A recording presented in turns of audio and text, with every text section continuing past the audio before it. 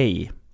Den här rösten tillhör precis som vanligt Tom Jerry Boman och du lyssnar på musikpodcasten Dill och Duva. Mattias Alkberg har varit en stor del utav svenskt musikliv sedan i början av 90-talet. Han har släppt minst en skiva varje år sedan dess. Det är faktiskt väldigt imponerande. Jag träffade Matti på ett vandrarhem strax innan hans spelning med sitt nya projekt Mattias Alkberg och Södra Sverige.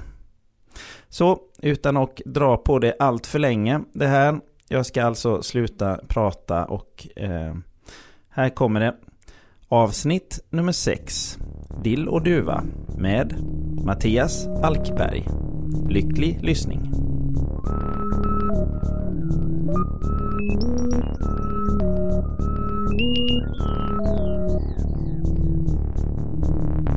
Dill och Duva med Tom Jerry Boman. Sen messar jag, skriver in mina namn och sen får någon annan styra upp det, tänker jag. Det är skönt att ha någon som styr grejer. Ja, jag hoppas, jag vet inte. Alla kanske vägrar, det får du fan göra själv. Eller? Då får man ta nya tag. Ja, det börjar om att bita ihop. Precis. Jag vill inte skicka det här, men jag gör det sen. Det är ordnat. Ja, du har precis soundcheckat. Vad känner du, alltså när man står och soundcheckar sådär? Vad känner du då? Vad brukar du känna? Ja, det är lite olika om det är en enstaka spelning eller om det är på turné. Men ofta så kan man känna att det är då dagen börjar lite grann. Att man kommer liksom, då blir det kul igen. Det är kul, kan vara kul innan också, men då blir man pigg igen. Eller jag blir det i alla fall. Ja. Man känner fan att jag älskar musik. Så, ja, känner jag för det mesta. Kan du känna då liksom så här, den här kvällen, nu kommer det bli bra? Nej, det kan jag inte göra, men det nej, det går faktiskt inte alls att säga. Det kan lika gärna vara helt tvärtom, att det kommer kännas som att det blir för jävligt. Men då blir det ofta en slags arbetsseger istället. Att jag ger mig fan på att det ska bli bra, så blir det bra i alla fall. Ja. Kanske bättre till och med, om det har varit lite sämre förut. Ja, så att du tar i lite mer på något sätt. Liksom. Sådär. Ja. Men vad känner jag annars? Det känns det är skönt liksom när det börjar. Ja, dagen. Fast nu har vi hållit på att rodda, hämta grejer i en replokal och sånt, så vi håller på hela dagen med det här, men vi repar i Södra Sverige, så repar vi alltid en dag innan liksom. Ja. Ni bor ju på olika platser. Ja, jag och Anton bor i Luleå och de andra Henke och Benke bor här. Benke vickar för Frans alltså. Ja. Han har vickat för Frans hela hösten också. Frans har varit upptagen med att spela med Les Big Bird. Funkar det bra blåser där på olika ställen? Eller ni men jag har liksom aldrig haft alternativ. Så har det varit alltid för mig. Det är möjligen första året med BQ, och när jag har dragit igång vissa band har det varit så att alla har bott i samma stad med BD och sådär, men BD var ju ett sånt, alltså det var för att BQ var så himla stor grej. Då tänkte jag att jag ville ha ett band som kunde ringa från Skellefteå, kan det komma upp en tisdag, kan det komma och spela på fredag, så kunde man bara sätta sig i en bil och åka iväg. BQ var så en jävla stor apparat hela tiden. För ett tag där så bodde vi i Luleå, Stockholm, Göteborg och Malmö, så var det ganska länge med BQ. Vi bodde prick i hela Sverige. Det var dyrt och råddigt och liksom sådär. Och så det var ju, och det var ju så det började hela grejen med att jag skulle köra själv, handlade om det lite grann, att jag var trött på det, att jag ville göra något enkelt, jag ville kunna åka och spela liksom. Jag hade inte ens någon visioner med låtar ens först var det bara tänkt att jag skulle åka omkring och spela Go-Betweens covers eller Pistols covers eller någonting liksom. Bara liksom. Och så blev det något annat. Ja, precis. Jag tänkte vi skulle börja från början. Vad hette eller heter gatan som du växte upp på? Ja, jag är uppvuxen lite överallt. Jag är ju så här barn av vänstern, så att jag har ju flyttat, eller från 70-talet, så att jag har ju liksom flyttat runt mycket. Och följt med utbildningar och med jobb och sånt där med mina alltså föräldrar. Men där vi bodde längst, så dit flyttade vi när jag gick i 2:an kanske. Det var i Luleå, det hette Tunastigen. När du tänker på Tunastigen nu, vad är det för bilder som kommer upp i huvudet? Ja, det är min drömvärld. Alltså inte att det är min dröm, min liksom som idealvärld, men det har format mig så pass att när jag drömmer så utspelas det fortfarande alltid på Tuna allting. Jag bodde där men när jag flyttade dit 77. Samma dag som Elvis dog, kommer jag vet att det var.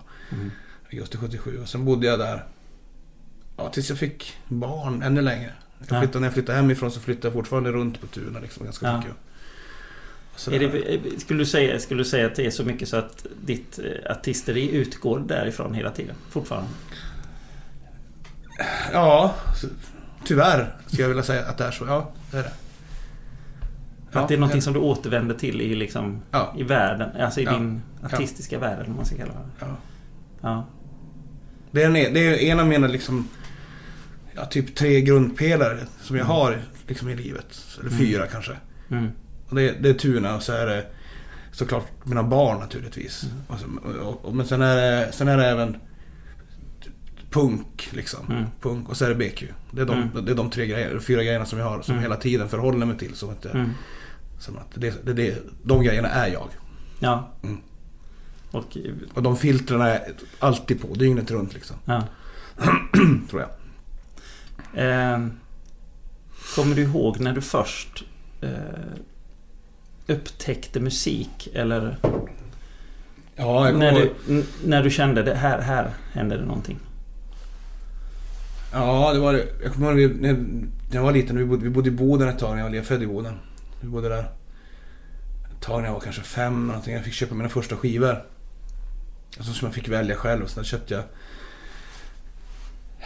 Vad var jag, 5? Det här var lite senare. Vi var nog uppe och hälsade på min farmor och farfar i Boden, men jag köpte i alla fall Movie Star med Harpo och Destroyer med Kiss samma dag, och de liksom bestämde mig för att det här är det bästa liksom.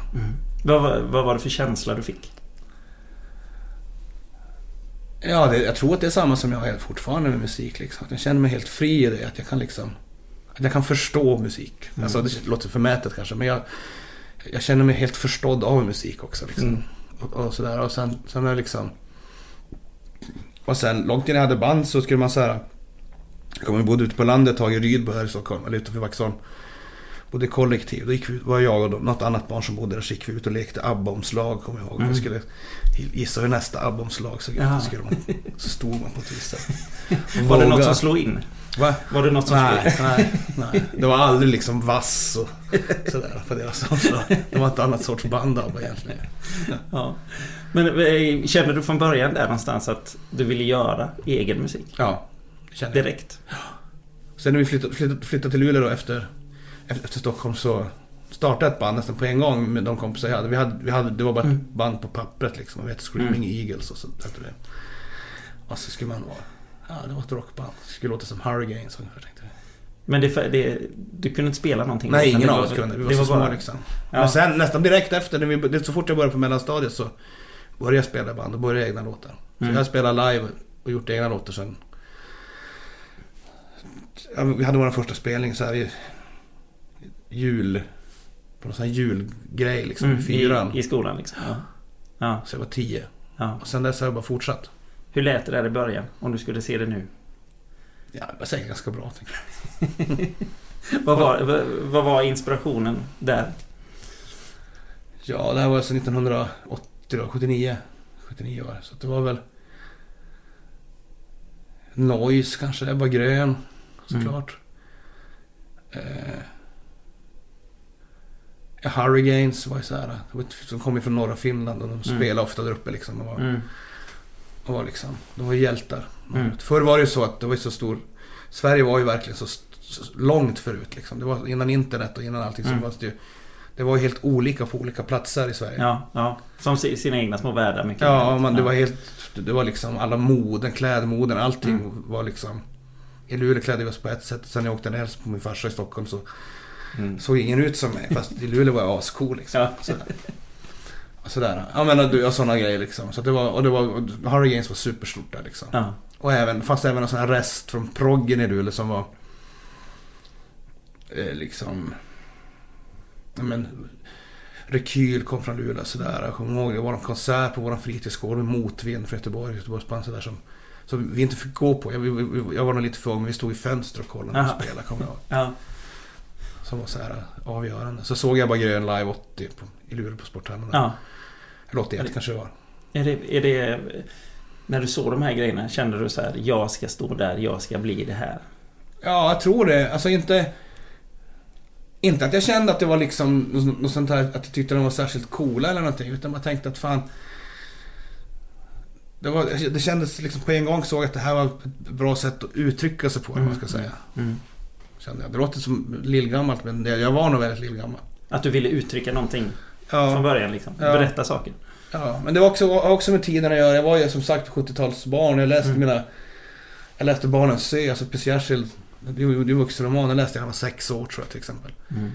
Sådär. Det var inga skott mellan finkultur och fulkultur och vuxenkultur och barnkultur, utan allt var liksom allt var bra, kunde vara uppbyggligt på något sätt.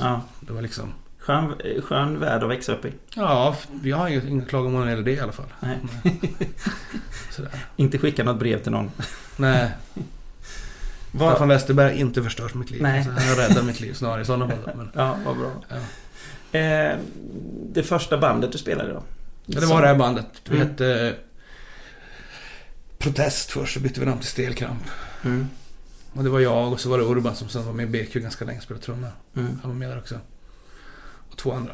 Hur lät det där? Hur var det? Ja, men det var väl så här, vi kunde inte spela, vi gick på mellanstadiet. Jag hade jätteljus, jag sjöng då också. Jag hade jätteljus röst liksom.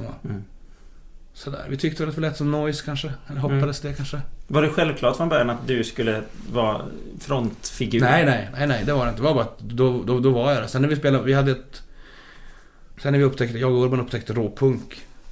Och så i samma veva, alltså det känns ju som att all tid är ju så lång när man är liten liksom. Men kanske ett år senare så började vi lyssna på nu våg på radion, upptäckte Dead Kennedys och Black Flag och Bad Brains och sådana där band, engelska band också, Discharge och sånt. Då började jag spela råpunk istället. Då spelade jag trummor istället.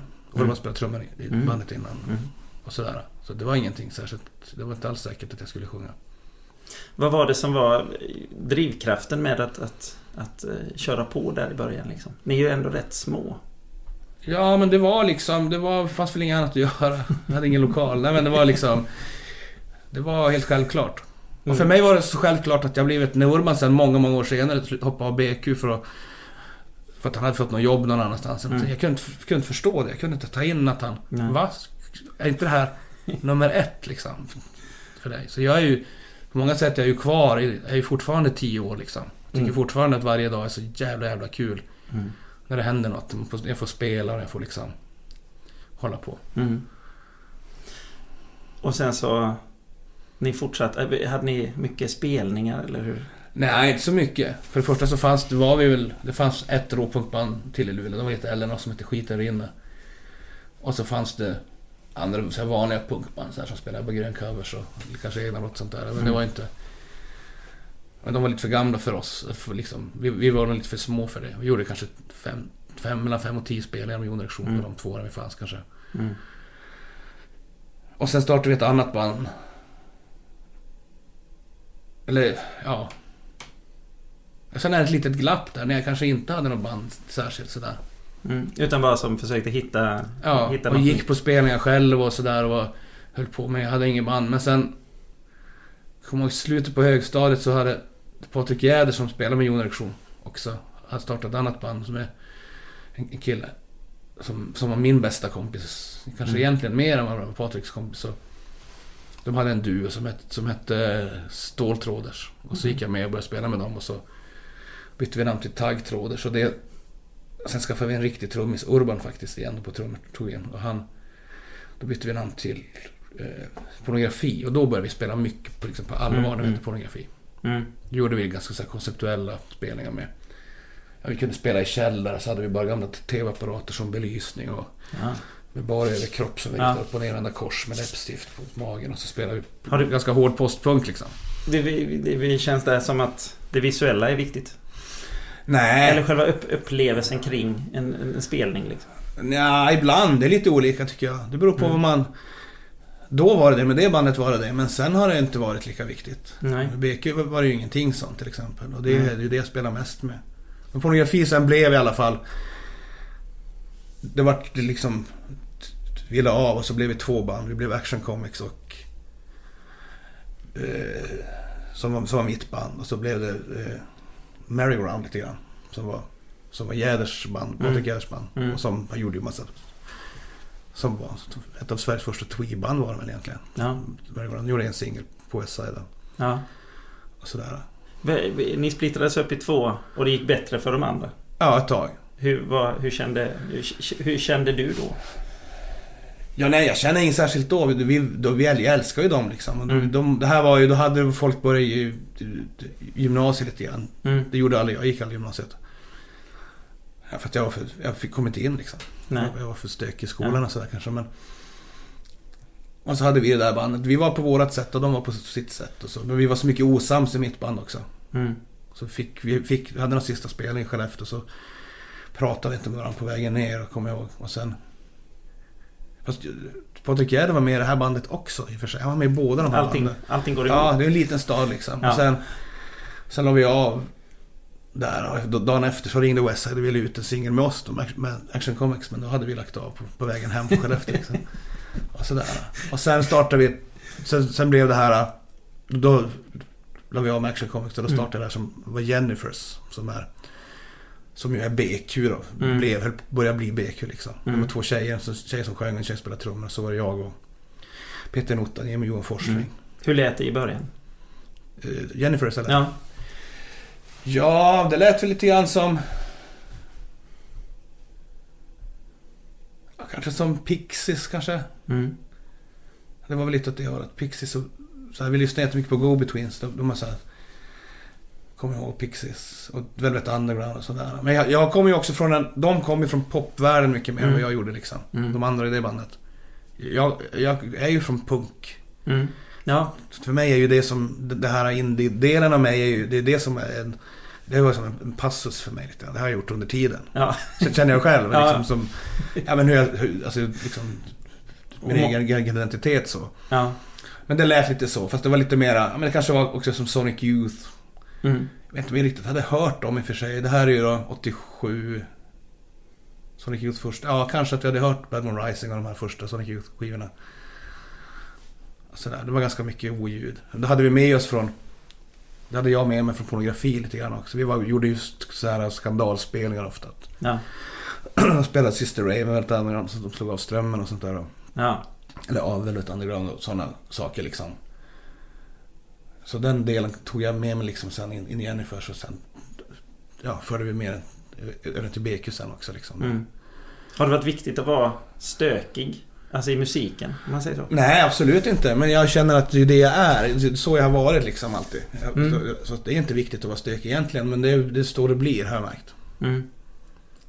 Men jag kommer ihåg liksom där omkring precis innan vi blev BQ kanske, när vi såg, jag hade något amerikanskt fanzine som jag hade köpt, och så var det bilder så här på Sonic Youth när de borrar i sin gitarr, och så var det läste jag något om att som blev en viral grej häromdagen bara, men jag kommer ihåg det från då att Einstürzer och Neubaut hade kastat brandbomber på publiken i Oslo och sånt där. Det var så jävla coolt att Swan spelade så högt så att folk kräktes. Jag tyckte hela den här superfysiska biten av musik har jag alltid liksom fascinerats av jättemycket. Och sådär. Att ta det liksom hela vägen. Ja, och använda musiken liksom som men som ett vapen lite grann. Då menar jag inte liksom, jag menar inte som ett politiskt vapen, utan jag menar fysiskt som ett vapen liksom, att man håller på med att man liksom, vi hade också samtidigt med BQ så hade vi liksom, tidigare BQ så spelade med ett band som hette Ape Sex, som var mera hardcore, så här meck 5-takts hardcore liksom. Så hade vi ett industriband som hette Fatso också. Så hela den biten fanns med liksom. En bra bit in i BQ när vi började också. Plus hela den här hardcore-vågen kom. Norrlands hardcore med Fireside, eller som sen blev Fireside och Breach. Vad är vi här i tid? Början på 90-talet? Nu är vi precis sent 80-tal, tidigt 90-tal. Ja. Då var det en massa små killar, märkte vi, som började lyssna på hardcore igen. Jag lyssnade på det på 10 år tidigare liksom. Ja, så kom det tillbaka. Och de började sin tur göra spelningar, de här små killarna liksom. Och det var de som sen blev Breach och Fireside. De gängen liksom. De hade så här svartklubbar, de sålde folköl och sånt där. För att de var 17 själva och fick inte köpa. Ja, du vet, de fick inte. Ja. Och där blev vi lite inbjudna för att vi var ganska... Vi höll på med oljud liksom. Med BQ. Så att vi kom ju från den tiden liksom. Och spelade ju med Refused och såna här saker. Eller Step Forward som de hette innan. Eller som Dennis band innan och sådär. Så vi var ju med liksom. Men vi var ju dels bara några år äldre. Alltså 4 år äldre, 3-4 år äldre. Men det var ju mycket när man är... Det är jättemycket där liksom. Ja, när man är 17 och 21 är det ju jättestor skillnad liksom. Ja. Och sådär. Men här någonstans formas BQ. Ja, precis. Till ja, det som vi känner och älskar idag. Ja, exakt. Ja, nej men så var det liksom. Ja. Vad hade ni för liksom intentioner där i början? Eller var det som... Det låter någonstans när du pratar om alla de här grejerna som har varit i alla fall att de har bara hänt. Ja, alltså BQ hände ju absolut inte bara. Det var så att i och med det här att de började gå på gymnasiet, alla mina kompisar, så lärde jag känna Nils Johansson som jag sen spelade med MABD som startade Merry Go Round tillsammans med Jari och lärde känna Jari. Och jag och Jari hamnade på någon... Jag var en av de få som hade flyttat hemifrån jättetidigt, så vi hade jättemycket fester hemma hos mig alltid efter fester och sånt där. Och då kunde vi ses, så vi hänga hos mig en hel helg och bara lyssna på skivor, jag och Jari och sådär. Och jag visste att han spelade gitarr också, att han var jätteduktig på det. Han spelade trummor med Merry Go Round.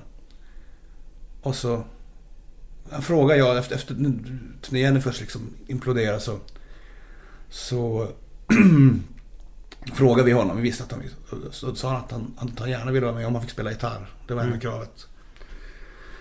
Så då kände vi kände en kille som var några år äldre som var med i KU, kommunistisk ungdom, som spelade frias trummis. Som vi tyckte var cool. Han hade ett jättekonstigt band som heter Garlic Breath, kommer jag ihåg. Så frågade vi honom också. Och så var det BQ. Men vi hade ju satt i de här liksom, alla de här helgerna, bara lyssna på musik helt så extremt intensivt. Och så bestämt liksom BQ var som... Vi älskar jättemycket musik. Särskilt jag och jag. Vi är sådana skivnördar och musiknördar liksom. Vi satt som gjorde... Vi märkte att det fanns en grej som inte fanns liksom. Ja. Som vi önskade skulle finnas. Så då var vi tvungna att starta och ha det här bandet liksom. Bra utgångspunkt. Ja, och då hade vi så här. Vi ville att det skulle låta som... Ja, men det var liksom... Det var Smiths och det var Go-Betweens och Sonic Youth och Television och liksom de grejerna. Jag var kanske lite mer England än vad jag var, men han gillade väl kanske mer My Bloody Valentine än Sonic Youth på den tiden, men ja, så där liksom. Det var väl där vi skilde oss åt lite grann och så där. Och så gjorde jag alla låtar och så hade vi och Peter gjorde texter på en gång liksom. Han är ett geni när det gäller texter, så att det var ju mäktigt. Nu märkte att det här är något helt speciellt liksom. Namnet, hur kom det till? Ja, det är från egentligen med Claes Östergrens roman. Som man läser när man är... Eller vi läste den i alla fall. Och det kändes som att flera andra har gjort den. Och man var liksom... Ja, men när man var 18-20 och ville dö varannan dag. Ta liv av sig, olycklig kärlek och sånt där. Egentligen då läste vi väl egentligen Fantomerna med i den boken. Den är ännu mer så, men... Egentligen var liksom... jag tror Johan Forsling som kom på namnet. Så borde heta det. Det var kvartett. För att det är ett band i den boken som heter det då. Ja, och det kändes som att det var rätt med en gång. Ja. Det står om dem i den boken, så står jag tror jag sånt där att det gick slow och var cool, står det i boken. Jag tyckte, fan vad roligt formulerat. Så är ju vi, tyckte vi. Liksom. Hur den första tiden, vad hände? Ja, så här var det. Vi började göra demos ganska på en gång. Vi visste, vi höll på kanske en vecka när vi inte hette Börkvartetten, när vi hade svenska texter. Men det gick inte, för det gick inte att lyssna. Det fanns ingen bra svensk musik då. Det fanns så inga förebilder att ha. Nej. Annat än möjligen ens föräldragenerations liksom, skivor. De ville man inte heller. Det har jag upptäckt sen. Alltså Blå tåget och hela den biten liksom. Men Thåström hade blivit så jävla mycket... Alltså, Imperiet var så jävla pompöst och allting var så jävla allvarligt. Men den här med indie-grejen, det var en annat liksom, att man vände sig. Postpunken var så aggressiv, indie var ju mycket mer inåtvänd, att sången kunde vara lågt mixad, för det var inte så viktig liksom. Det var ett instrument. Om någon ansträngde sig så kunde man höra texten i alla fall, tyckte man. Så det fanns. Så det var, vad var frågan? Ursäkta. Nej, det var bara vad som hände i början liksom. Ja, nej, men då var det liksom, så gjorde vi ett par demos. Vi skickade en till Sound Effects, så skickade vi en till Base One, till en tidning som fanns också, som var liksom Mats Lundgren, han var schlagerjournalist innan, som startade en egen tidning som höll på mycket mer med experimentell musik liksom. Och vi fick jättebra liksom respons på de här grejerna. Så skickade vi, tror jag, en demo till David Gedge, skickade vi Wedding Present, och så skickade vi till Thurston Moore, tror jag, och till ingen annan. Nej. Alltså vi skickade till någon skivbolag eller någonting. Men så var det Sound Effects var ju så Norrköpings tidning, och det blev de här Keely, eller hur man säger. Ja, Ola Hermansson spolade blev intresserad utifrån dem liksom. Att de gillar liksom våra demos. Han som sen Sonic Surf sitter. Ja, precis. Han. Och så ville att vi skulle spela in någonting, och så vi hyrde ett mixerbord, en 8-kanalsbandspelare som var trasig. Så åkte vi ut till en sommarstuga på hösten, och men vi söp mest egentligen kanske och spela in det där. Det lät för jävligt, tyckte han ville inte ut. Jag trodde att folk skulle skämmas för. Men vi var ju helt säkra på att vi var bäst. Så vi gjorde den inspelningen. Det lät ganska grymt. Vi har släppt några grejer sen på olika samlingar och sen från den sessionen. Och sen han ville inte ut det, så vi höll på att ringa och hota honom hela flera år. Jag kommer att skulle spela på Trästock med Sonic Surf City. Han var så rädd att vi skulle komma dit och spöa honom. Det hade vi aldrig gjort, men vi ringde. Peter kunde ringa mitt i natten och väsa in mordhot på hans telefonsvarare. Han hittade ett annat band i Cardigans där, så att det gick bra. Ja, precis. Ja. Nej, men i alla fall, då hade vi de inspelningarna, och sen det har också en liten bihistoria här med jag och Jocke Wallström som hade Westside. Vi kände varandra bra genom kontaktnätet. Jag var med i en rockförening i Luleå, han var med i en Skellefteå, och vi var osams alltid, han och jag. Och så var han intresserad av en tjej som jag var tillsammans med, så det fanns lite så här ont blod mellan oss. Men han hade startat liksom Westside, han hade gett ut Merry-Go-Round och allt det där. Och så var jag vet inte om vi var och kollade på någon spelning i Skellefteå, Shrine, och en kompisar till att spela, kommer jag ihåg. Så stod vi där utanför på den här, på fyllan, han och jag, så sa man, kan du inte, fan håller du på med den här jävla Norrköpingsidioten för? Fan kan ni inte ut på Westside istället? Ja, så gjorde vi det. Ja. Musiken överbrygger allt. Ja, precis. Och jag och Jocke är ju jättelika varandra. Vi känner ju varandra jättebra och är ju lika som människor och sådär. Han är några år äldre än mig bara, men han är väldigt explosiv, och jag tycker jättemycket om honom. Men han har ju folk har ju svårt för honom, vet jag, att han är så aggressiv liksom. Men jag gillar sådana människor. Ja, så var det liksom. Och så skrev vi en EP. Och det gillade de så mycket att de ville göra att vi skulle göra ett album istället. Och då gjorde vi det liksom. Det blev Penny Century. Och så fortsatte vi. Sen rullade det bara på. Ja, sen gjorde vi ganska många skivor på kort tid där. Men ni fick ju rätt mycket uppmärksamhet nästan med en gång, kan man säga. Eller hur upplevde ni det själva? Eller hur upplevde du? Men uppmärksamhet. Jag vet inte, det där är så konstig grej, för att vi var ju verkligen kvar i Luleå helt och hållet. Och den här liksom, den här indie swindy-vågen, eller vad fan det hette, men Skellefteå hade ju så jävla dåliga band, tyckte vi. De här This Perfect Day och Wanna Dice, de var jättesnälla människor, men vi kunde fatta inte vad de höll på med att göra dålig musik. Så vi hade som ingenting med den scenen att göra heller. Nej. Och Umeå hade ett eget skivbolag, så de hade vi inte heller med att göra. Men det slutade med i alla fall att vi åkte ner och vi turnerade en del med våra kompisar då, i Shrine och Stardog som också var på Westside. Vi tre turnerade ganska mycket ihop. Och Blythe från Umeå hörde också till de här som vi åkte mycket med. Så man gjorde så här, man kunde göra så här, spela 3 kvällar på en vecka på 3 backar, och så åkte man hem igen liksom. Ja.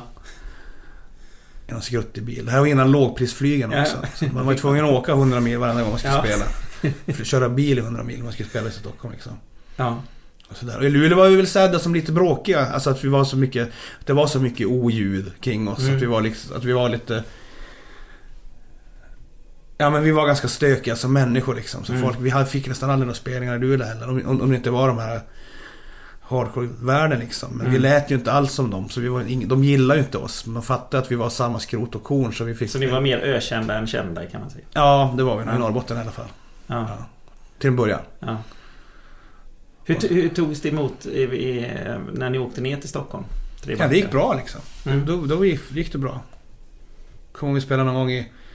Ja, men så kunde man göra korta turnéer så här också. Man kunde spela i Hedemora och sådana här som inte finns på kartan längre liksom. Men man spelade lite i Dalarna och sådana här saker. Anders Vendin kom ihåg att kolla på någon av våra första spelningar i Dalarna. Så där.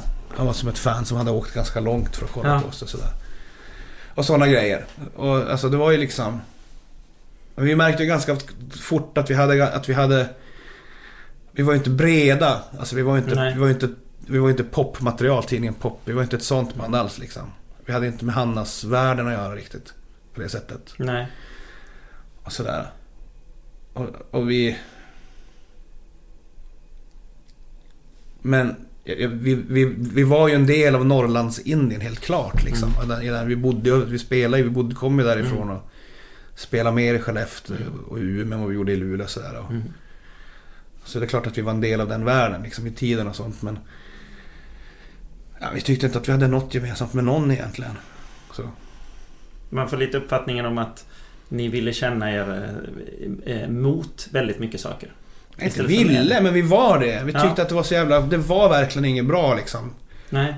Det som folk skrev upp, eller det som folk... som gick bra för. Och särskilt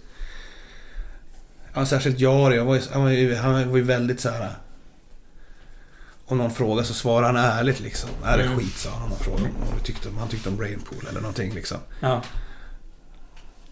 du vet. Och så var det, så fick vi en sån liksom stämpel och att vi hatade andra band. Men vi kände ju inte andra band. Vi hade inte med den världen att göra. Så... Det var kanske en ärlighet som inte de flesta var vana vid. Utan att mycket i den där musikvärlden fortfarande och då... Ja.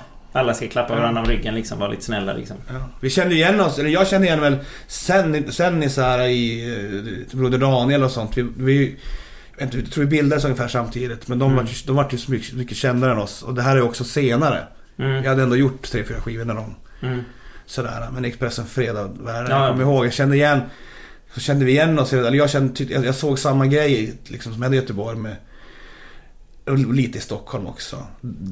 Alltså Broder Daniel och Silver Bullet och Messenger Street härifrån liksom, i Stockholm och sådär, att det fanns kaos någon annanstans också. Och sådär. Men då var vi lite äldre, vi kände oss inte riktigt hemma där heller med dem. Nej. Och de var ju mycket mera kompisar så här, med Fire, så här, Fire hade bildat under den här tiden också. Det var ju som en annan Expressen Fredag-värld, man ytterligare en värld. Ni var lite för tidiga för ett eget bästa nästan. Ja, jag kommer ihåg när Anders Locko skrev om oss han recenserade, jag tror det var Anders Locko, recenserade en skiva i Aftonbladet eller någonting, och så skrev han att det lät som Pavement och vi var tvungna att kolla upp vad det var liksom. Vi visste inte vad det var. Ja. Och sådär. För är vi samtida med någon, så är vi samtida möjligen i sådana fall med, för att vi lät ju ganska amerikanska från början, det är ju medveten om, det går inte att låtsas som något annat liksom. Men vi hade ju samma influenser som Dinosaur Jr. kanske. Att vi hade lyssnat på både Neil Young och Slayer och liksom, det var liksom, och jag kom från hardcore och Urban också, och de andra kom från poppen och från popvärlden och sådär. Det fanns liksom, de hade vi väl lite gemensamma nämnare med. Men de hade inte heller riktigt lyssnat på liksom, sådär. Vi visste inte om det. Nej. På det sättet. Ni bara körde på med. Ja. Botox Cosmetic, out of botulinum toxin A, FDA approved for over 20 years. So, talk to your specialist to see if Botox Cosmetic is right for you. For full prescribing information, including boxed warning, visit BotoxCosmetic.com or call 877-351-0300. Remember to ask for Botox Cosmetic by name. To see for yourself and learn more, visit BotoxCosmetic.com. That's BotoxCosmetic.com.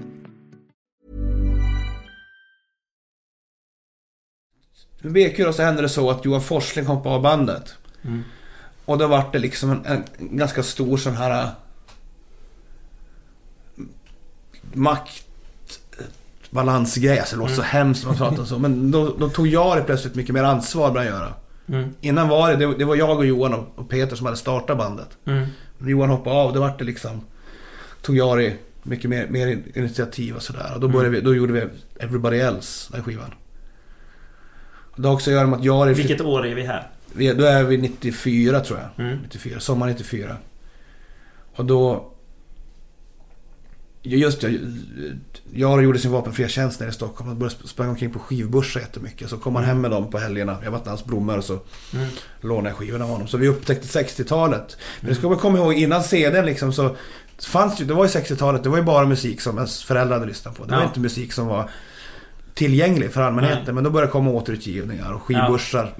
Vi hade inga skivbörsar i Luleå liksom. Nej. Så innan dess hade vi bara lyssnat på ny musik, eller vad man ska kalla det för liksom. Och då fick vi någon sån här grej. Jag hade någon idé om att vi skulle liksom blanda Kraftwerk. Hade han lyssnat jättemycket på, och Scott Walker och så här. Och vi hade upptäckt Phil Ox och den liksom mer liksom orkestralat grejen. Plus att vi kände också att vi hade kommit så långt vi kunde med. Så ni började liksom experimentera med det? Ja, precis. Vi ville göra liksom mer tydlig popmusik sådär, kanske. Och det blev Everybody Else till sist då. Liksom. Och i förlängningen Holy Holy också. Det är samma tid där. Och hur togs det emot? Eller hur tyckte ni att det togs emot? Ja, det togs väl emot ganska bra, tror jag. Sådär. Känns som. Fick någon dålig recension. Eller det var bara min sång som fick dålig recension, kommer jag ihåg. Vi har ju läst recensioner. Alltså det är, vi är väldigt så här. Det är ju också medveten om att vi är ett väldigt så arketypiskt indieband på det sättet att vi inte sålde någonting. Och vi var aldrig spelade inte så mycket live. Eller vi spelade mycket live, men det var inte så viktigt för oss. Vi ville göra skivor liksom. Så vi läste ju alla musiktidningar som fanns i hela världen i alla fall. För att vi var så intresserade. Så att det var ju viktigt att få, eller viktigt, men det var jävligt roligt att få bra recensioner. Och det fick vi nästan alltid. Utom de som hatade oss. Och det var ju ännu roligare. Till och med liksom. Och så jag kommer ihåg att vi fick en dålig recension för Everybody Else. I pop just, tror jag det var. Marcus Törnkrans skrev ner och skrev. Ja, vad innehöll den? Det var bara att det var dåligt bra, men synd att han sjunger. Att jag sjöng så dåligt liksom. Vad kände du liksom revansch då? Att nu ska jag visa den jävlen? Eller var det bara... Nej, jag känner någonting. Men det var synd, för Bob Hund hade precis börjat spela live. Och jag var en av de här som följde dem jättemycket här. Han kände Thomas, tror jag, lite sen innan och sådär. Och han var helt knäckt av dem liksom. Han såg alla deras tidiga spelningar. Sådär, och jag hade hört deras demo och sånt där. Vi tyckte de var så jävla bra. Och så märkte man att skivbolagen inte fattade. Men Marcus jobbar ju med dem, så att han var... Fan, just synd att just inte han gillar. Det kommer jag ihåg att jag tänkte. Sådär. Ja. Och sen det fortsätter rulla på. Vad hände? Ja, sen slutade Urban spela med oss. Och då höll på att leta trummis. Vi visste om någon trummis, någon som var med från Five som bodde i Göteborg, men han hade inte tid. Och så tipsade Pelle Gunnefelt om, alltså Fireside Pelle Gunnefelt tipsade om Bricks trummis. Brick var ett band som var från Luleå bland annat, så Geijo. För att han var den enda Pelle hade talat som lyssnade på soul. Så vi gjorde det jättemycket. Alltså han kände ingen annan som gjorde det. Och vi gjorde inte heller riktigt det, men vi lyssnade jättemycket på det. Alltså vi lyssnade på lika mycket på soul och hiphop hela tiden, fast vi höll inte på med den musiken för att det var inte våran musik. Liksom. Det var lite för svårt för oss kanske. Och sådär. Och jag gjorde också det, visste vi. Fast han var en dåre från en skåning som folk hade bara liksom historier om. Att han var helt crazy liksom. Skåning som hårdrocksskåning som hade flyttat upp till Stockholm. Och var sådär. Men så frågade vi honom. Jag kommer inte ihåg hur det var, om Peter Notta kände Patrik Instedt i Brick ganska bra. De var ganska mycket på den tiden. Alltså om han hade träffat Geijo någonstans, eller om det var Jari som hade träffat honom. Så då bestämde vi oss. Urban var som är världens finaste människa. Han var kvar och han hjälpte oss att repa. Vi fortsatte låta i samma tempo liksom, lika mycket. Urban med att repa, men han sa att jag tänker inte vara med på nästa skivinspelning. Och så här, men fortsatte, vi kunde göra svin mycket låtar. Som vi alltid gjorde. Och repa, vi repade hur mycket som helst alltid också. Och så... Och jag vill inte ha någon demo, så det var så jävla konstigt. Men vi skiter, vi måste göra någonting. Och så var vi trötta, vi hade spelat in alla skivor dittills i ett Skellefteå med samma ljudtekniker och var lite trött på honom och sådär. Eller inte på honom som människa, men det är tråkigt att allt bara blev likadant kanske. Ja. Så drog vi till Göteborg, vi kom med ett tåg och sen kom han med nästa tåg, sina trummor i en korg. Och så jag hade aldrig träffat honom förut liksom. Och så skulle vi köpa cigg eller någonting. Han är på något mack på väg till studion. Och så säger hon i kassan säger så här: halloj. Och så bara kollade vi på varandra och fick så här pinsamhetsrys av Göteborg. Så då det förenades vi liksom. Fan låter det här, tänkte vi. Och så vart vi bästisar. Och så gjorde vi den där skivan Moby Dick var det. Då repade vi med Geijo på natten. Och så spelade vi in det på dagen efter. Och så repade vi på natten och så spelade vi in. Så första veckan bodde vi i studion. Han gjorde alla grunder. Så andra veckan så bodde vi hemma hos Magnus Olsson, då var han BQs första trummis. Han hade några hus i Majerna som vi fick bo i då liksom. Så att allt hör ihop. Man blir aldrig av med BQ om man väl kommer in liksom. det sitter. Nu när du berättar det här så är det ju du är ju en utav få kanske inte en utav få, men faktiskt en utav få som verkligen du har ju varit musiker, artist alltid. Alltså du har det någon gång funnits någon annan så här, men jag kan skita i det här, jag gör något annat, jag blir snickare eller jag blir det här eller det här. Nej, men där runt 96 så började jag recensera skivor och så började jag skriva krönikor i Norrbottenskuriren först var det och sen så det hade jag ju samtidigt lite grann. Jag skriver böcker hela tiden, så glömmer jag bort här nu i bara farten, men diktsamlingar och sånt, men så att jag har ju alltid haft det, men jag har aldrig velat... Det har också varit väldigt hyllade diktsamlingar. Ja, sådär. Jo, men jag säga, ja, men alltså jag vet inte. Jag kan inte, jag är så nervös för den världen alltid för att det är inte det är inte mitt första språk, litteratur på lika samma sätt som musiken. Men det har jag väl gjort, men jag har aldrig liksom. Det är klart att jag har haft 1 miljard städjobb och diskjobb och skyffla grus och sånt där, men jag har aldrig. Det har aldrig funnits liksom en så här plan B om det här skiter sig. Nej, så. aldrig. Tror att det är liksom... Möjligen lite så här på senare år har det funnits dykt upp grejer, men dit kanske man kommer sen. Ja. För det känns som att det förenar musiker lite grann, de som har hållit på väldigt länge, att man har aldrig knappt haft någon plan B, utan man har bara så här, det är det här eller inget, eller så får det vara liksom. Ja, kan du känna igen dig där? Ja, jag kommer ihåg Dennis la med Noise Conspiracy, tror jag, när han startade Invasionen eller vad det var. Eller kanske var på Noise Conspiracy-tiden i alla fall, men han är ju då kanske 4 år yngre än mig. Han sa i en intervju att det är bara han och jag som håller på fortfarande. Ja. Alla andra som slutar spela, de gör... Det var en generalisering. Kristoffer håller på fortfarande och sånt också. Men att vi mal på och åker omkring. Ja. Nej, men alltså just den här liksom att ge upp, egentligen inte ge upp någonting annat, utan bara det här är det som finns. Ja, nej, så är det. Ja. Jag har inget annat. Har du någon gång varit rädd att tänk om jag vaknar en dag och så finns det ingenting där? Jag kan inte få ut någonting. Jag kan inte uttrycka mig, eller jag kan inte... Det hände efter begravningsskivan faktiskt. Så gick jag in i en sån här någon slags kris för första gången i mitt liv liksom. Sådär. Fick jag sluta röka och skulle operera ögat. Jag skelade så mycket förut och så fick jag inte göra det för jag hade för högt blodtryck, och det berodde inte på att jag rökte utan för att jag hade så dålig kondition liksom. Så jag fick inte göra, för när man ska operera ögonen så måste man sövas. Ja. Det är så mycket nerver och reflexer som man inte kan styra liksom. Jag fick inte bli sövd, så då var jag tvungen att sluta röka för att få ner blodtryck för att få bättre kondition. Jag var så jävla sjukt deprimerad. Så att jag kommer ihåg när jag gjorde sista låten till begravningsskivan. Jag tror det tog ett år innan jag gjorde en ny låt, och det var helt bizarrt för mig. Det är liksom det längsta uppehåll du har haft egentligen. Ja. Överhuvudtaget. Vad gick du igenom då? Ja, det är svårt att förklara, men det var liksom, jag fick en jävla konstig hudsjukdom också samma veva. Allt på en gång. Ja, men jag slutade röka också, så jag fick sån jävla jag jag fick sån otrolig abstinens att jag fick åka in så här akut till jouren för att det låste sig i ryggen på mig att jag inte kunde andas. Jag trodde jag hade fått en hjärtinfarkt liksom. Men det var liksom det var liksom abstinens. Hela min kropp var paja. Ja. Så där. Och det var då jag blev så här fet också. För jag kunde liksom inte göra någonting. Jag var bara så där. Ja. Jag började röka igen och blev då bara lossna igen. Då kom musiken tillbaka. Ja. Sen när jag slutade röka, nu röker jag bara inte hemma. Nej, borta. Ja, men jag röker när jag är här liksom. Jag röker aldrig hemma i Luleå sådär. Nej.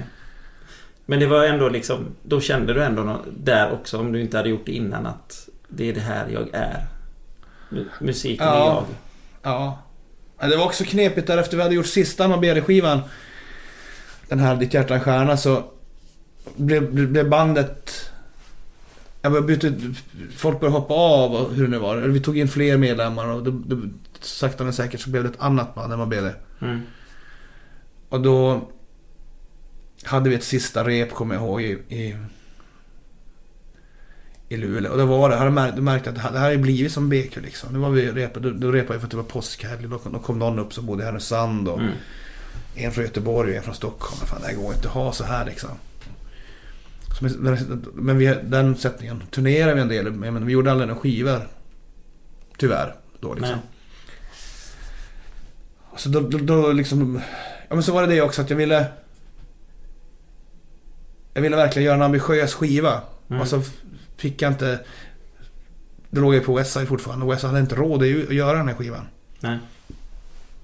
Och jag kollade efter andra bolag, jag höll på att hamna på Rasse och sånt där, men de tog David Sandström istället, för han hade en färdiginspelad skiva. Jag hade bara liksom demos, och jag ville så här, Jocke Åhlund skulle producera såna här saker, men han hade höll på med Håkan och så bröt han nacken och så fick han en massa barn och allt bara drog ut på tiden. Så mitt i allt kände jag att det funkar inte det här.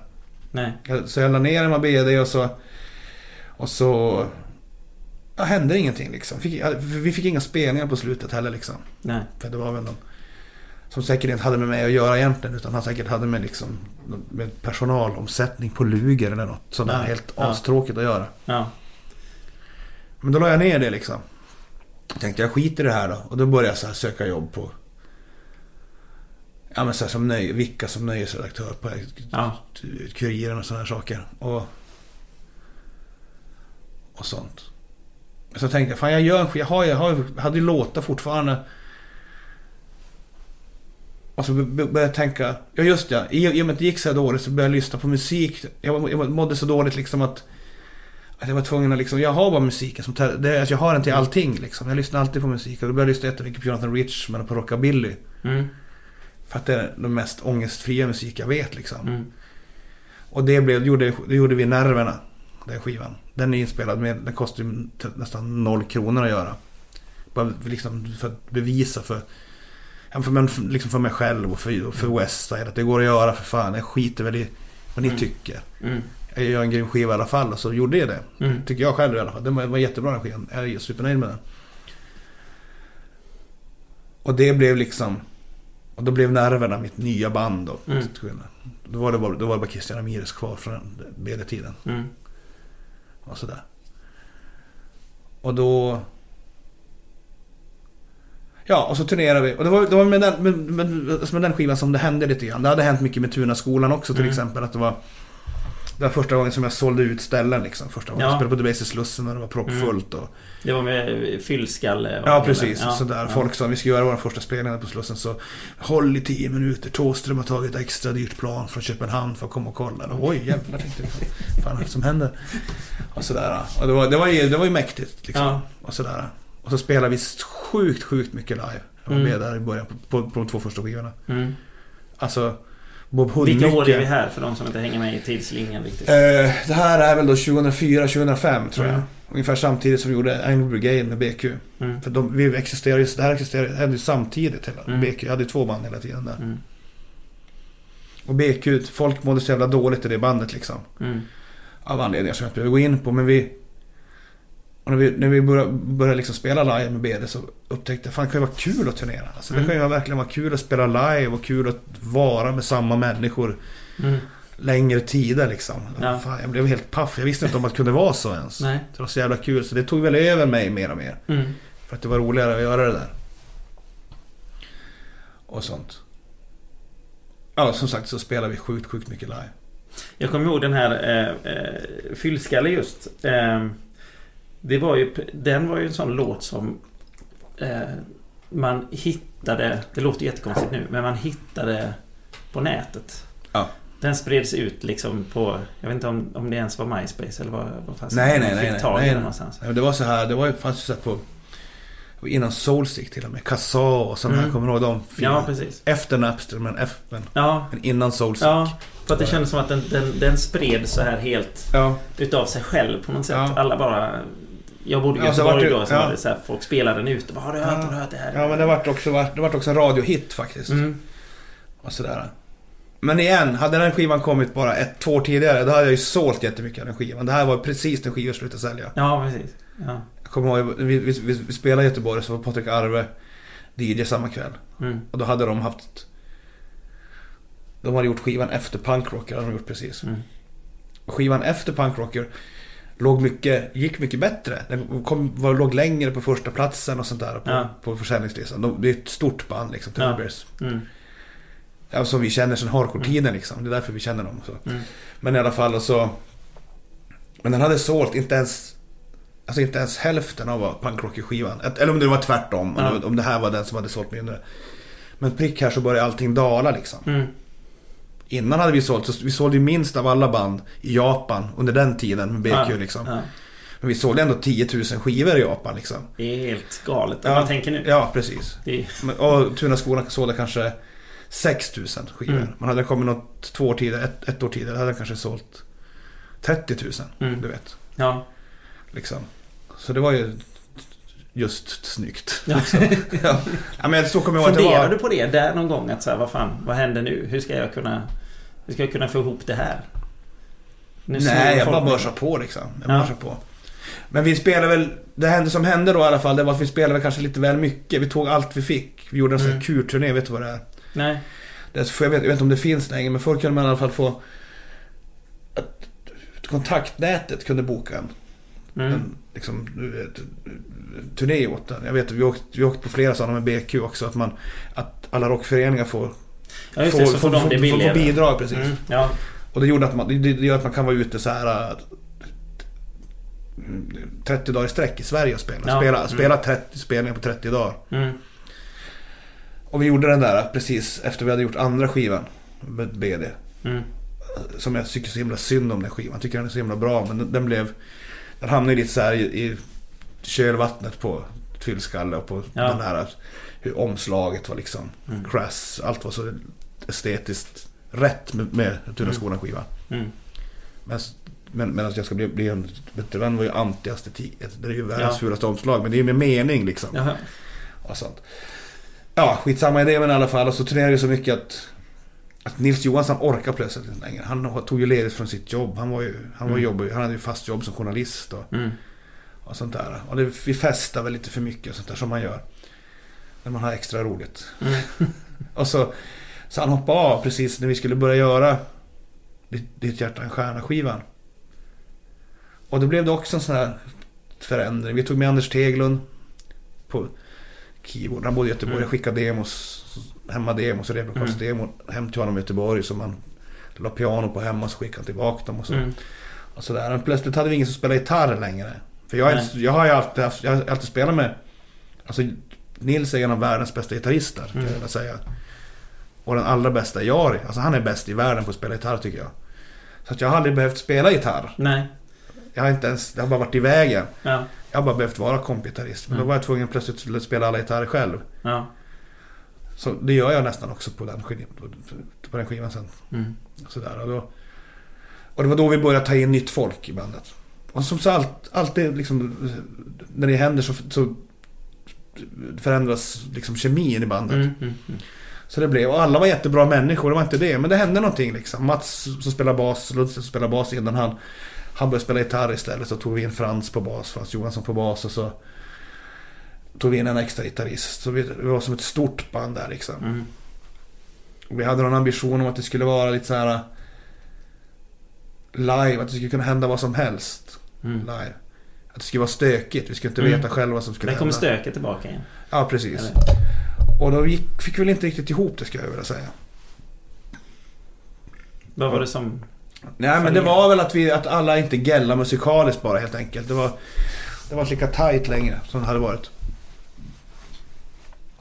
Och ja, men det hände någonting. Och det var det som blev liksom, som gjorde att vi att jag la ner MAB det där. Och jag pratar hela tiden om det här också som att det är mina band, att jag är med i ett band, för att det därifrån jag kommer ju verkligen från, jag kommer från BQ, det är en del av ett band. Så jag har inte egentligen gjort någon soloskiva. I mina ögon har jag inte gjort en soloskiva liksom innan anarkist. Men det är ju, jag fattar att Tunaskolan är min skiva. Jag gjorde ju allt på den liksom. Men det är ju lite samma människor du jobbar med under samma projekt eller vad man spelar. Precis. För Nerverna var ju bandet, det var ju bandets namn först. Det fanns ett band i Umeå som hette Nerverna också. Och så vi ville bara att skivan skulle heta Nerverna först. Och så började han tjafsa, han som var Trioligo, han är jättefin, men han började tjafsa om det där namnet. Och jag tänkte, fan, han har väl ingen större rätt till det än vad jag har, så då... Ja, får se som hinner först då, tänkte jag bara. Så gjorde han vi först. Eller först, men... Ja. Så det blev liksom bandet som spelar på Nerverna och på Anarkist. Ja. Egentligen, ja. Och det är någonstans här också som du har den här... Nej, pausen var efter begravningen. Ja, precis. Ja. Begravningen där. Hur började det? För det får man ändå säga en liten... de första grejerna man hörde med det som en ny ingång i musiken liksom. Ja, så här var det. Pontus Silren smsade mig, eller han mejlade mig och frågade så här, vill du komma på Storskyrkan och spela deppballader? Så var det. Ja. Inne på teatern. Japp, så det vill jag. Och då fanns det liksom inget... men för att det var nämligen, jag hade sett året innan vi spelade med Nerverna, så hade jag sett Fredrik Wahlling göra den här showen som är tillsammans med Fläskkvartetten. När han sitter ner och så där bakom, och så är det mycket prat, han berättar och så karriär. Det var något sånt jag ville göra, liksom köra. Så då satte jag ihop ett band med lule folk. Och det var tanken liksom. Första repen vi gjorde, då var det typ, då spelade vi spelade gamla BQ-låtar, och Black Sabbath-cover och Can-cover liksom. Det var det skulle vara. Vi skulle vara liksom ett musikaliskt föredrag till i ångestballader liksom. Ja. Men det var så jävla kul. Det var så jävla bra att jag började låta i enkom för att spela. Plus att vi hade en studio som vi kunde repa hela tiden, så vi kunde spela in vartenda rep. Som vi gjorde. Det gjorde att det växte så jävla fort liksom. Det blev så kul och alla var så jävla bra på att spela på ett sätt som jag inte var van vid heller. För de som spelar i begravningen är ju yrkesmusiker mer eller mindre liksom. Det var ju inte, annars har det bara varit folk som jag har känt som, och sånt. Det var så jävla kul det var bara liksom. Så att det var det. Och sen... För sen spelade ni ju där på Storskiran i kyrkan. Ja, precis. Men innan dess så hade vi ju spelat på Made-festivalen i Umeå. Elin Hellren, som jag kände sen, hon kom ju från Luleå ursprungligen. Och sen spelade de med Bombets och sådär. Hon var kurator för Made-festivalen. Eller hon är väl producent för hela Made-festivalen fortfarande, tror jag. Och då frågade hon har du något? Eller så här var, just det, nu kommer jag ihåg. Hon frågade om jag ville komma och göra en lägenhetsspelning. De hade någon grej det året med att folk fick liksom välja en artist och komma och spela i deras lägenhet. Ja, sa jag. Men jag har en annan grej också som kan vara ganska cool, sa jag. Och då tyckte hon att det lät asgrymt. Så då gjorde jag de grejerna där. Och det var begravningens första stora spelning. Vi gjorde ett genrep innan i den här studion för kanske 10 Lulebor innan. Pyttelite spelning innan. Men annars var det liksom. Och direkt började vi med det här med sminket och med dikter, att man skulle blanda liksom. Och sånt. Var det... Fanns den idén fanns med från början? Att det var just det här att du skulle blanda? Ja, på något sätt skulle jag blanda i alla fall. För det är också en sån här en personlig grej för mig, att jag liksom förr ville jag hålla så vattentäta skott mellan de här grejerna som möjligt, för jag var så jävla rädd för att folk skulle tycka att jag var liksom pretentiös, att folk skulle tycka att jag var rockpoet, att det skulle vara att jag var Ulf Lundell eller Thåström. Och den där liksom manlighetsgrejen och BQ, allting jag har gjort är ju mot det. Alltså på riktigt känner jag verkligen så. Och har varit sedan jag var liten också. Just det har jag alltid haft som trubbel med, det här liksom macho-grejen med inom punken och allting liksom. Just den biten har haft svårt att få ihop det. Jag är uppvuxen med liksom med grupp 8 mamma och ensamstående med bara systrar, och jag känner alltså, jag var ju politiskt medveten när jag var 6 år. Ja. Och var feminist liksom. Ja. Då redan. Ja. På 70-talet. Jag tycker just den där sidan av det har alltid haft så himla svårt för, i alla fall den där macho kulturen liksom. Och det är ju en typisk här manligt geni att sitta och skriva sina dikter och spela in dem med akustisk gitarr och liksom ta plats. Jag har aldrig varit sån jag har alltid värjt mig mot det. Det är därför också som jag söker mig till folk som är yviga alltid, för att då kan jag själv gå stepp och då behöver jag inte ta så stor plats. Jag märker att jag vet hur jag är också, hur folk ser på mig. Att folk tycker att jag är yvig och bullrig liksom och sådär. Men jag kämpar emot det. Alltid, varenda jävla vaken sekund så vill jag bara dra mig undan. Det är bra att ha en medvetenhet om det liksom. Ja. Vet man om det så är det lättare att ändå på något vis liksom göra någonting åt det. Det finns väldigt många som överhuvudtaget aldrig har tänkt tanken att de ses som bullriga och yviga. Nej, men det är ju det vanliga. Men det är för att samhället uppmuntrar ju det hela tiden, att människor ska vara på ett visst sätt, ta en viss plats och på ett. Ja, jag gissar bara gå in på feminismen egentligen så, men ja, jag tycker att så är det liksom traditionellt. Och det är inom all manlig, det är inom sport och det är inom hela raggarkulturen, sport, eller allting, och musikvärlden är ju ingen skillnad där. Nej, den speglar resten utav samhället liksom. Hur du säger att du har bråkat med det hela livet liksom. Har det tagit sig några uttryck med andra musiker? Alltså just det här att du har bråkat med det manliga idealet på något sätt. Att du har ungefär så här sagt till andra liksom så här, sluta vara så här eller? Nej, det har jag inte egentligen gjort. Men det har att göra med att jag kommer från den här gruppen som är BQ liksom. Vi såg den här, min fru såg den här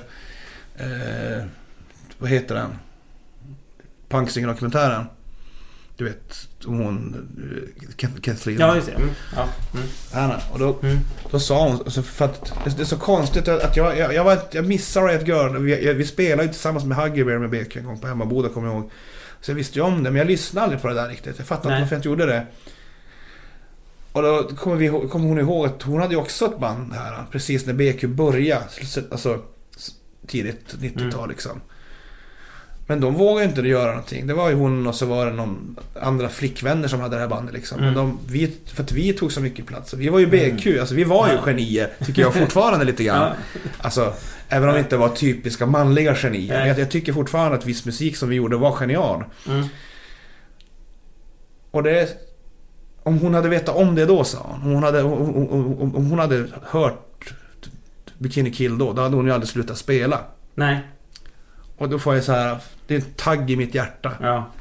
Liksom, hur fan kunde jag inte se att det var så liksom? Ja. Jag var ju så jävla upptagen med mitt eget kaos och min egen. Ja. Vi hade ju nog mycket mot oss vi i BQ liksom. Vi kunde inte som vi var ju självklart. Det är svårt att tala om annans krig också när man har sitt eget. Ja, men vi såg inte ens det andra kriget liksom. Jag tycker att det är så jävla konstigt, för att jag känner ju till hela hardcore-vågen, punk liksom, världen, men jag hade missat hela den där. Jag missade att rörelsen. Jag älskar ju Huggerberg, den där hur jazzingen när den kom, men jag fattar inte att jag inte såg att det var stort liksom. Att det var en viktig grej som hände där.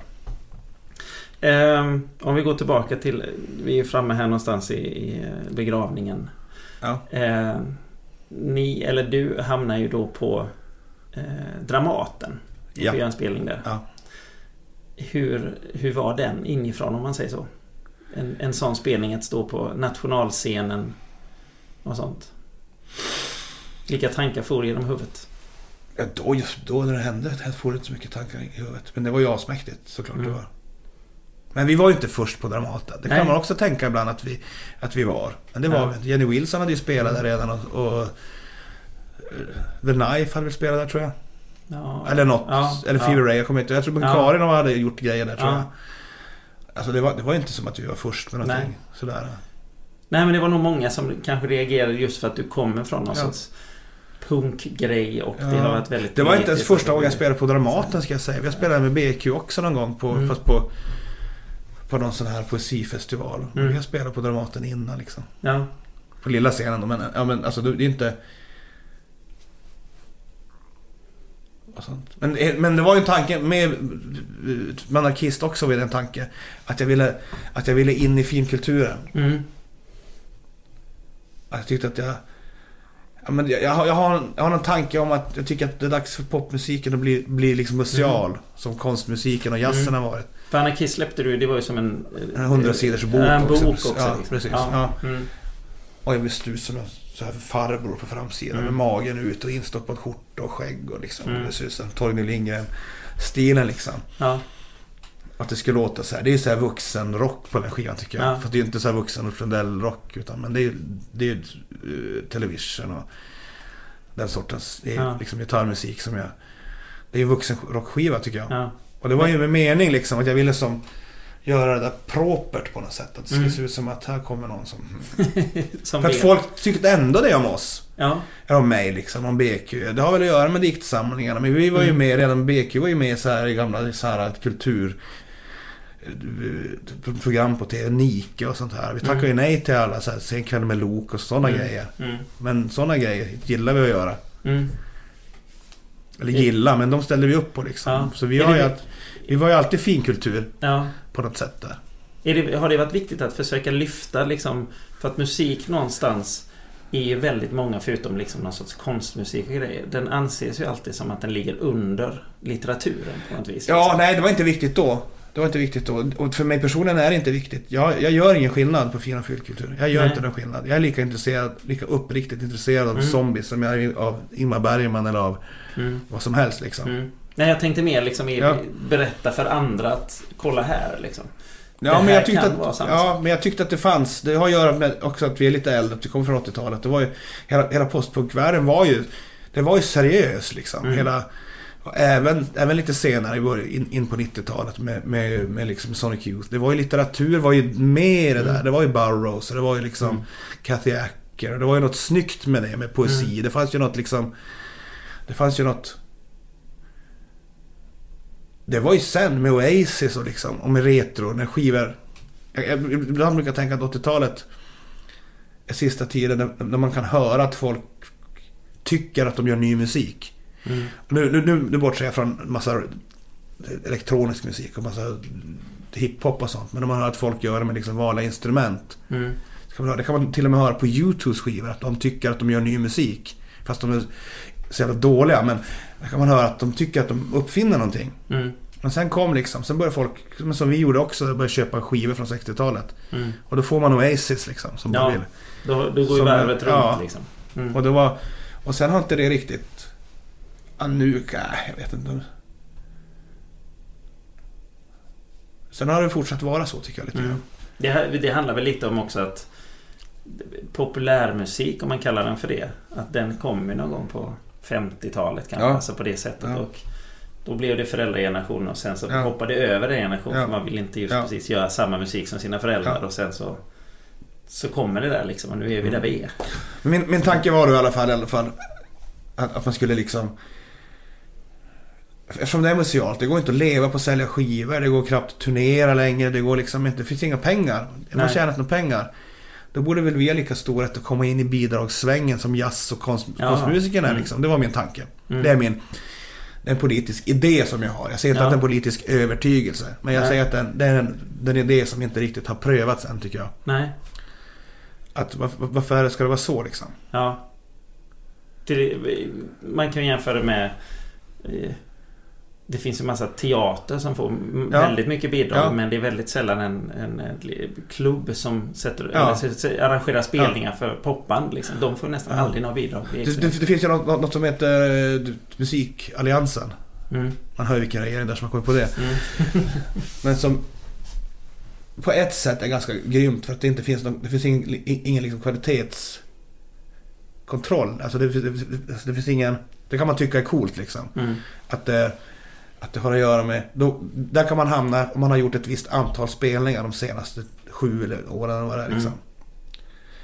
Men de enda som kan göra den mängden spelningar, det är sådana som är projektanställda musiker i orkestrar eller liksom som spelar med Norrbotten Big Band eller med någon klassisk ensemble liksom, som har det som jobb. De kommer ju upp, de kan göra 300 spelningar på ett år. Jag kan inte göra 300 spelningar på 4 år liksom. Nej. Förstår du? Man kan inte komma upp i de summorna. Nej. Möjligen om man är Dennis Lyxzén liksom. Men ingen annan i världen kan göra det. Nej. Liksom. Det går inte. Och det är en sån här typisk grej. Typiskt. Det ser bra ut på pappret, men sen så går det aldrig uppfylla krav. Ja, men precis. Så ser man det på det så är det liksom. Och sånt. Och konstnärslönerna liksom. Det skulle man kunna tänka att man kunna borde liksom.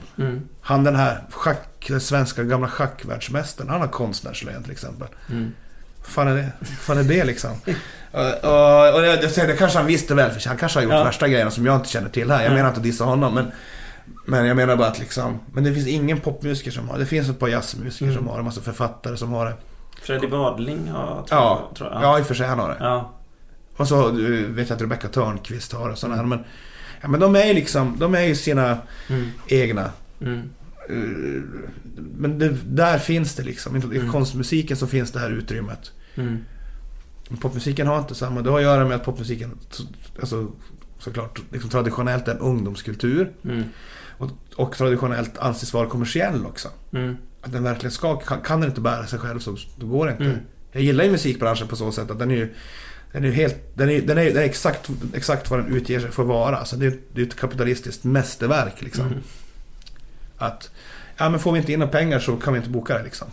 Allt är så här tydligt. Ja. Det finns inga i litteraturvärlden, då är det ju mycket mer liksom. Där är ju Bonniers och gamla pengar och man ska inte prata om det liksom. Nej, man kan släppa böcker för att det ska liksom för att man någonstans ska få någon cred utav det liksom, att så här, vi ger ut den här boken liksom, det här kommer aldrig lära sig, men eller cred, men för att de tycker att det är bra liksom också. Men där är det inte alls lika självklart att om du inte säljer så får du inga pengar. Man ska inte fråga om det riktigt. Och man ska liksom, det finns en mycket som har att göra. Det är en klassfråga naturligtvis också, men men det blir liksom och sånt. Fast nu är popmusiken där att den kan inte bära sig själv längre. Nej, det finns ju extremt få som gör det.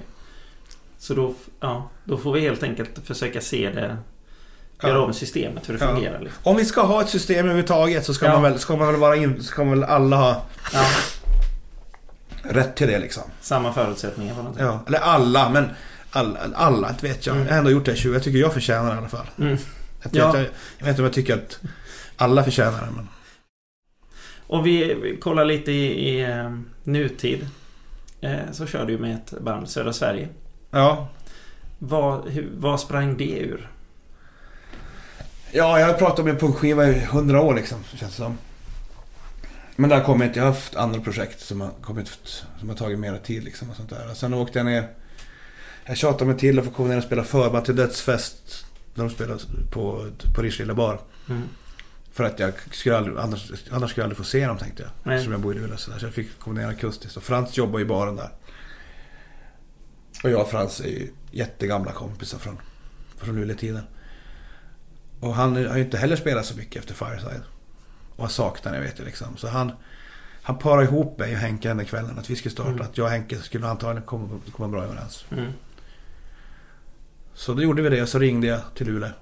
Eller smsade hem till Anton som var i Luleå. Och frågade om han hade spelat trummor med oss. Japp, så här. Och så var det så. Så åkte jag hem till Luleå, så gjorde jag och Anton lite demos i vår replokal. Så vi skickade ner till de andra, och så åkte vi ner en helg och så spelade vi in skivan, och så bara pang, så var det slut. Så var det klart. Ja. Ni släppte ju den här Nöff där, som fick väldigt mycket uppmärksamhet eftersom det var något sorts riktat rakt mot Alliansen eller Moderaterna. Texten publicerades i Aftonbladet, var det? Aftonbladet Kultur, tror jag. Ja, någonting sånt där.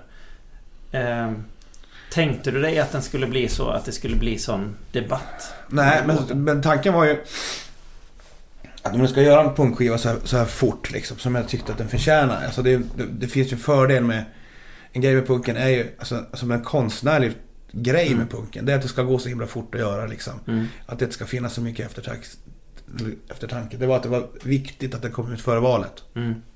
Som det var val förra året liksom. Så kändes det som att det var en... Ja, för mig blev det viktigt att liksom visa var jag stod lite grann. Och vara liksom...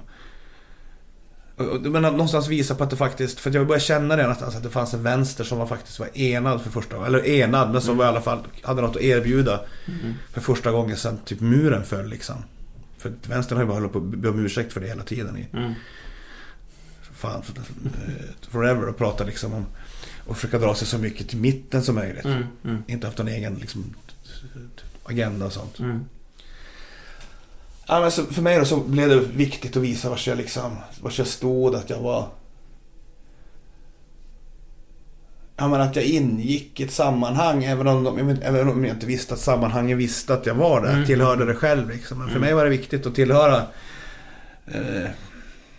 att vara solidarisk med Tena Falksad och med en viss sorts liksom uttryck som var liksom visa att vi finns på olika håll. Med kartellen kanske, och det finns liksom en viss arbetarklass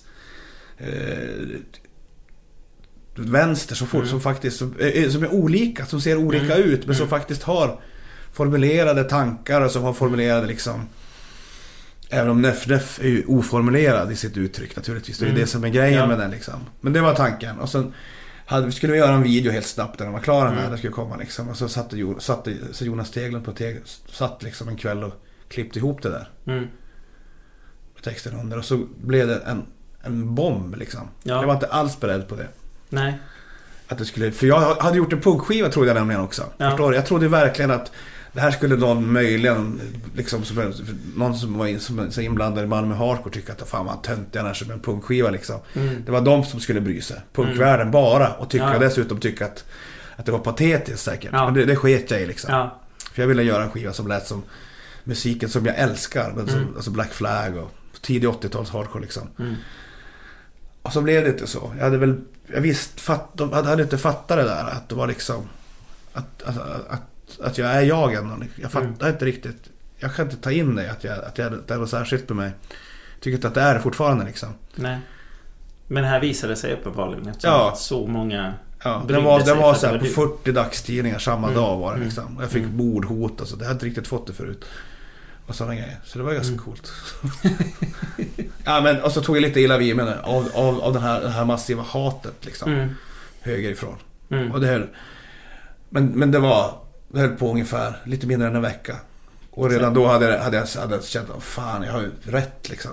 Ja. Men det är ju otäckt att bli hatad. Det är ju alltid, vi har ju ingen ambition att bli liksom. Nej, det är väl ingenting man sitter och tänker på innan att man ska bli liksom. Men när du känner nu, när det har gått lite tid, känner du att det var rätt att göra en låt på det viset, och videon också hela grejen? Ja, herregud. Och jag tycker att vi har svinroligt när vi spelar live och turnerar. Vi har släppt en EP till nu som är mycket, mycket råare. Jag bara skriker texten, det går inte att höra. Som är liksom, som ska släppas till Record Store Day, tror jag tanken, och vinna. Folk började prata om det där att till exempel att du ingick eller fick det här utnämningen utav Babel och PSL när de tog ut Sveriges bästa musiklyriker eller vad det hette. Du och Annika Norlin. Och sen så kommer det en sån här låt som är så naiv i sitt uttryck och så enkel, fast den egentligen är väldigt svår, men att om du förstår ramarna liksom. Men för folk är så jävla dumma i huvudet tycker jag. Alltså, jag blir lite upprörd på dig här, men jag tycker att det är lite upprörande att folk nu för tiden inte kan hålla två tankar i huvudet samtidigt. Att folk till exempel att man inte kan skriva i roll är en sak som man alltid har kunnat innan liksom. Finns väl ingen som tror att liksom Hammerfall slåss med drakar på riktigt.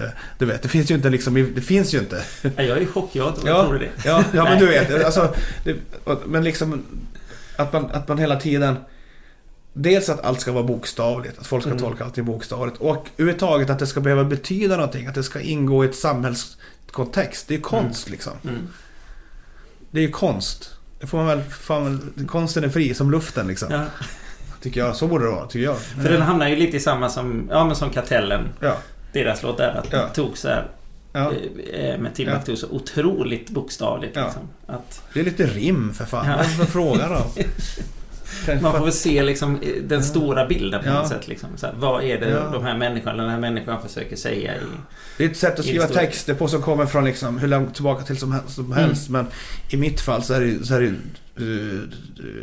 Dead Kennedys en viss sorts av liksom, satir i texterna eller liksom en viss sorts humor. Har du fått något positivt från högersidan? Är det någon där som har hört av sig som ändå någonstans har förstått? Eller vad man förstår? Ja, gamla kompisar som växte upp, som blev liksom moderater och sånt där, som kommer från punkvärlden. De fattar vad det är frågan om. De tycker att det är roligt liksom, även om de inte håller med. Nej. Men jag tycker inte heller att man ska slå Per Schlingmann i ansiktet med en piska eller vad fan jag sjunger liksom. Och jag vet att Carl Bildt inte är ett missfoster liksom. Ja. Och sådär. Alltså du vet. Ja, jo men alltså det men det jag menar, och det vet ju de också. Ja. De vet, somliga vet ju det. Somliga kan ju fatta vad det är jag håller på med. Ja. Det är mer ett uttryck för alltså det är mer som när jag lyssnade på den här först, det var mer som ett uttryck för ett gemensamt folk som ställer sig upp och har så mycket frustration över någonting som man gör, man säger vad som helst. Fast framför allt så är det en skiva som låter som en punkskiva liksom. Det är en hardcore-skiva som har sina egna bestämda liksom regler för hur den musiken ska låta. Att den här anti-estetiken med avsaknad av liksom melodier är själva estetiken. Bristen på melodier är melodin. Att det är liksom inverterad musik. Hardcore är ju det. På samma sätt som black metal är det också. Det är musik som bara växer, som bara kommer som en motreaktion mot annan liksom. Och som i sin tur också blir därför väldigt liksom, formalistisk i sig. Det är jag ju också medveten om naturligtvis. Det är som att försöka... När man ska vara alternativ till slut blir man så mycket, alla blir så alternativa så att de blir sitt eget och då är de inte alternativa längre. Ja, exakt. Och så är ju punkvärlden jättemycket, så är det fortfarande, det kan ju dissa punkvärlden för lätt som helst och säga att den är ju, finns ju ingenstans där det är så trångsynt och så liksom viktigt att vara liksom sann mot scenen eller PK man vill använda det uttrycket. Liksom att man får svara på ett visst sätt, annars hör man inte hemma där. För jag hör ju definitivt inte hemma där heller. Nej. Inte är det något. Inte är det liksom. Du skapar ju dig din egen värld. Igen, på något sätt. Ja, jag tycker det i alla fall. Och även om jag inte gjorde det så är det min fulla rätt att göra vad jag vill. Liksom. Det ska väl alla andra helt skita i liksom. Och det i sin tur är ju kanske också punk att vara så. Jag bryr mig inte om det liksom. Jag tänker aldrig.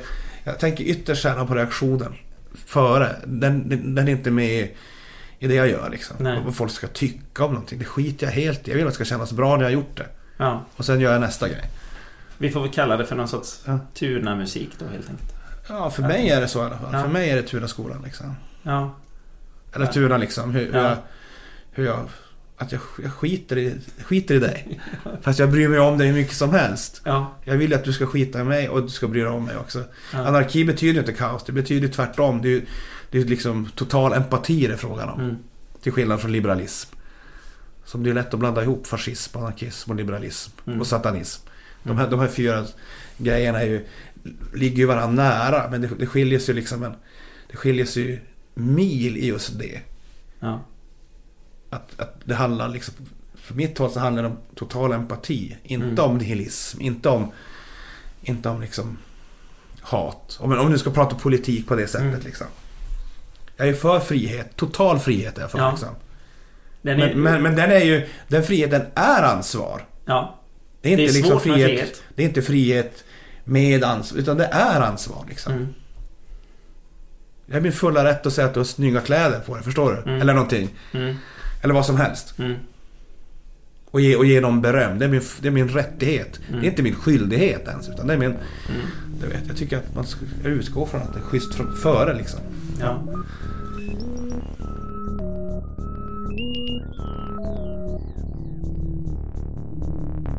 Dil Oduvo, Mit, Tumji Buman.